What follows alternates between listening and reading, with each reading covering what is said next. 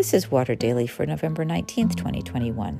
This week we look at John 18:33-38 as we explore what kind of king Jesus was. Today's reflection is belonging to the truth. It is a surreal scene, this genial interrogation by the Roman governor of an occupied territory, of an itinerant holy man with no visible support, whose very life hangs on the outcome of this interview.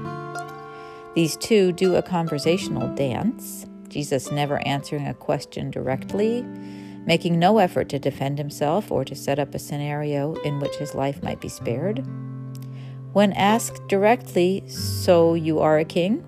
Jesus only says, "That's what you say," and that his purpose in being born was to testify to the truth. And then he says enigmatically, "Everyone who belongs to the truth listens to my voice." This strikes me as a funny way to put things. I don't think of people belonging to the truth, but rather having the truth, possessing the truth, grasping the truth, denying the truth. What Jesus suggests is that the truth is much bigger than we are. We can no more possess it than we could contain the ocean or corral the stars in the night sky. This truth that encompasses us, Jesus suggests, is an objective reality, which prompts Pilate to pose his famously early postmodern question, what is truth? I don't think that's a question on many people's lips these days. There is your truth, my truth, the media's truth, doctored distortions of history masquerading as truth. How can anyone know the truth, much less get lost in its vastness? Those who follow Christ are given a clue. He said he was the truth, the way, the life.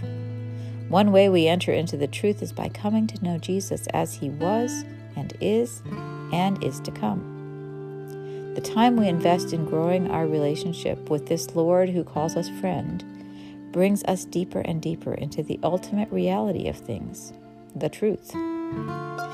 And he offered another clue. Everyone who belongs to the truth listens to my voice. I see many Christ followers reacting from deeply human responses these days, throwing off little evidence that they are listening to the Prince of Peace, who commanded us to love our neighbors, tend the wounds of the outcast, lead with humility and not with combative fear. How do we listen to Jesus' voice? We study his word. We follow his commands and teachings. We listen to other followers of Christ. We pay attention to where his Spirit is bringing life to dead places around us and join him there. And we tune into his voice in prayer. As we listen, we will hear, and we will know the truth and come to belong to this truth big enough to set us free.